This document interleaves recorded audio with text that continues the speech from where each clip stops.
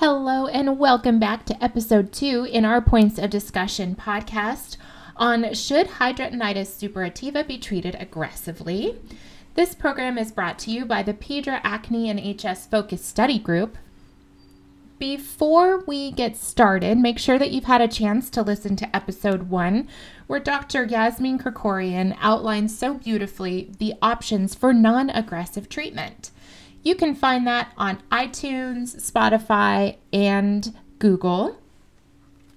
One more bit of housekeeping before we begin. It's important to note the views and information expressed during this podcast do not necessarily represent those of the Pediatric Dermatology Research Alliance. The purpose of this podcast is to be thought-provoking and to stimulate new ideas, new collaborations, and novel research. Any reference to medical treatment or disease management is for this purpose only. It is not an endorsement by Pediatric, and it is not a substitute for medical advice, diagnosis, or treatment. Any decisions related to medical care should be made in consultation with a qualified healthcare provider. Now, I would like to turn it over to our program moderator, Dr. Irene Lara Corrales. She's an associate professor of pediatrics at the University of Toronto and a staff physician in pediatric dermatology at the Hospital for Sick Children in Toronto, Canada. She is currently the Pediatric Dermatology Fellowship Director, and she co-chairs Pediatric Acne and HS Focus Study Group. I'll turn it over to you, Dr. Lara Corrales.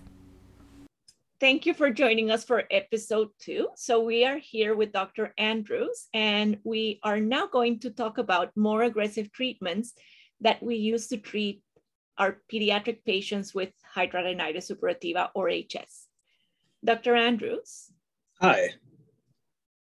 So just to kind of define what we mean or what I mean by aggressive treatments, in addition to things like the use of immunosuppressive therapy, systemic retinoids, oral retinoids, biologic therapy, and surgical interventions. Part of what I consider aggressive treatment is also the multidisciplinary approach, which incorporates the care, monitoring, education, and evaluation of pediatric patients with hidradenitis suppurativa in a range of subspecialties, including psychologists, mental health counselors, nutritionists, and dietary experts, endocrinologists when necessary, as well as other valuable specialties that bring more to the team than just a dermatologic approach primarily. So as you all know, hidradenitis is a chronic debilitating inflammatory disease with rates of progression that tend to sort of outweigh sort of the stasis when it comes to the longevity and the chronicity of the disease. And because of that, I support more aggressive treatment as early as medically necessary for pediatric patients with this. I believe I come from more a practical approach where most of the patients I'm seeing are already in that moderate to severe or severe phase, and that has a lot to do with access to care issues, especially in the at-risk populations who are more prone to things like food deserts, obesity, limited access to primary, if not specialist care. So a lot of the treatments that I think are recommended beyond the topicals and things like that are usually first line by the time a patient walks in my door with HS. I think you bring up great points. Like that kind of multidisciplinary care is sometimes not available in every setting. And that makes it a big challenge because, of course, like many of these patients might benefit, especially with the many comorbidities that we see in patients with HS from this approach, but sometimes we kind of encounter them on our own in our pediatric dermatology practices, and we have to think of so much more than the skin. If we don't have kind of the ability to see these patients in a multidisciplinary clinic, what kind of role do you think that we need to play to be able to fulfill all these patients' needs? So I think that's a really good question. And that is a difficult situation when it arises. I certainly don't think I could practice pediatric dermatology if I didn't have my Rolodex of mental health counselors and other colleagues who are experienced in this. But when access is a problem to those specialties as well, there might be other interventions or other social system caveats that we might be able to include to get patients and their families rides to wherever they need to get to, especially if it's a transportation issue. Make sure that they have access to follow-up appointments. Sort of doing multidisciplinary clinics for HS where other providers can come into one clinic and screen and see patients all at the same time to make it easier for one family to meet with multiple different providers is also an option. I think that answers your question, but let me know if I didn't. Yeah, no, I think we're seeing more and more this kind of multidisciplinary clinics, especially in the bigger academic centers, and that is great for our patients. I think one of the things that we showed in our paper, but also has been shown in other manuscripts in the literature, is that by the time our pediatric patients are presenting and get a diagnosis, they already have kind of more chronic damage in their skin. They already have scars. Right. They might already present with fistulas. Especially this age is so vulnerable because it interferes with their quality of life. They're attending school. If there is odor or discharge, this is debilitating for them. So how do you think we should be approaching this more aggressively when we start managing them? What else can we do about it? Well, I think it's easy for us to say, skin comes first as dermatologists, but personally, I believe a lot of the anxiety, depression, thoughts of self-harm and harming others are things that, and also going back to your question before, need to be screened for. I think these are things that even a dermatologist can sort of look at on their own without requesting the help of their colleagues, examining quality of life and the impact of life that this condition creates in children who don't already, have a supportive environment or supportive system in place that encourages them to sort of, get the help they need or get their parents to get them the help they need. Continuing to go to school or be productive and active in middle and high school is already challenging now with the age of, online classes and everything like that. And that might be a benefit educationally for kids, but sort of that social withdrawal that a condition like this can lead to is devastating. And I think we're starting to see the impact of that now post-COVID, where we are seeing more anxiety and depression, as well as, unfortunately, suicidal ideation and suicide in these highly at-risk ages between the 12 and 19. Just kind of going on what you said, you're absolutely right. And I think this was from your paper. The average age of onset in the pediatric patient is approximately 12 and a half.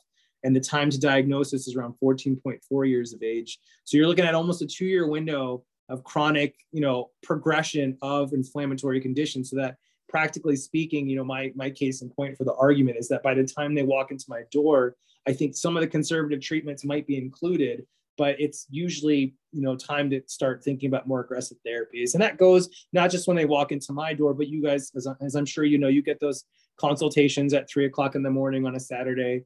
My daughter has, a really painful lesion in her axilla, and we're in the emergency room and they want to incise and drain it. And you're screaming, no, don't let them cut into it. We have other things.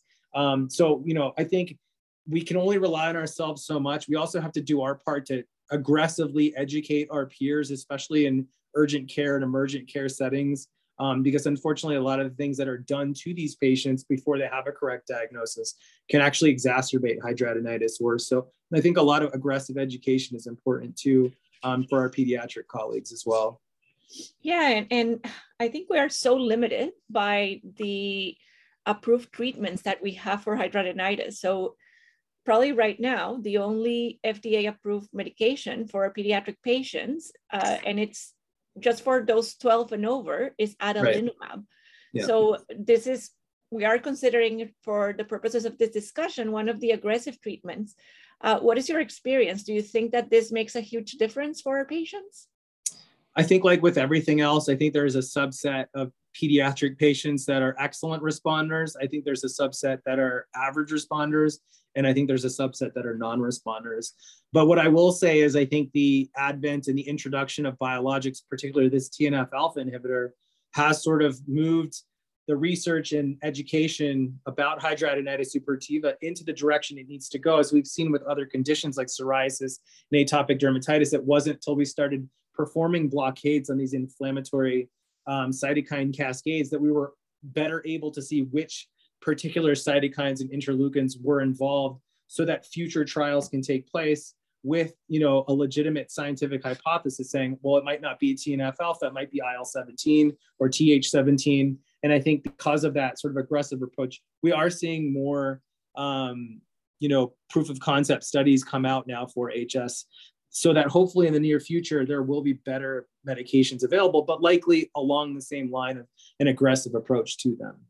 Yeah, and I think some of these patients, like especially those that don't do great what we have to offer now, like sometimes end up being sent to surgery for consideration of surgical interventions. When do you think that we should be considering that for our patients? I think that's an excellent question. I think it also is going to be case by case, but I can think of at least a handful of my pediatric patients in just the last 2-3 years alone that weren't able to lift their arm because of the severity of their condition, who are already on things like infliximab and adalimumab at the same time, who've already been on several courses of clindamycin, rifampin, acitretin, isotretinoin. I think there's a point in time where even the aggressive medical treatments aren't going to relieve that pain and return a sort of normal functional status to these kids' lives. And I agree with what's been said prior. I think, recommending weight loss and exercise to me has always befuddled the mind, because I don't think those are things you can do when you've got 9 or 10 out of 10 pain on a daily basis. The inability to raise one's arm or open one's legs or lift one's breasts just to wash in those areas usually to me sends a profound message that it's time to sort of step up the game and be a little more aggressive and start thinking about surgical interventions. Yeah, and one of the things that sometimes is left unaddressed in our patients is their pain. Right. And sometimes we need to be quite aggressive to be able to manage pain. Do you have any tips on how to address pain for more severe patients? So while I will rely on my colleagues in pain medicine to help with the pharmacological aspect, I also look to my pediatric psychologists who do a lot of I would say, Western medicine approaches, such as meditation, desensitization therapies, even hypnosis, sleep therapy. There's so many different avenues to be able to kind of turn this pain into something that's a little more livable for these kids. It's not just about prescribing pain medications or anti-inflammatories sometimes. Sometimes it's really about trying to modify the behavior or the response to behaviors that the pediatric patients have when they're going through this. And I think that's something that's a crutch that we can lean on for some time. But, like I said, I think a multidisciplinary approach with pain management experts, along with, psychologists and mental health counselors, is really the best way to manage this going forward, at least while we're waiting for some of the aggressive medical or surgical interventions to take place. Because as we were discussing before, sometimes access to a surgeon who's willing to do, an excision or a de-roofing in a pediatric patient is difficult. I think we as pediatric dermatologists try to be the best at everything, including medical intervention, surgical interventions, and some of these other things that sort of go outside of our lane. But, I think what we want is for these kids to have access to the expertise and care that they need. So, like we were saying before, it's difficult for them to get into a surgeon that might be able to do something like this as well. Thank you so much, Dr. Andrews. I think you bring lots of great points to the discussion. So I think that we will conclude our second episode here, and please joining us in the next episode for further discussion. Thanks for listening to episode 2 of Points of Discussion. Should hidradenitis suppurativa be treated aggressively? Thank you so much to Dr. Andrews for highlighting the importance of multidisciplinary care in pediatric patients with HS. And thank you so much to Dr. Irene Lara Corrales for moderating this episode. I would also like to thank our sponsors, AbbVie Inc., Eli Lilly and Company, Sanofi Genzyme, and Regeneron Pharmaceuticals for their support of this independent medical education program. Pedra is solely responsible for all of the program content and the selection of all presenters, authors, moderators, and faculty. For further discussion on this topic with Dr. Irene Lara Corrales and Drs. Krikorian and Andrews, be sure to tune in to episode 3, available now on iTunes, Spotify, and Google. Thanks so much for listening.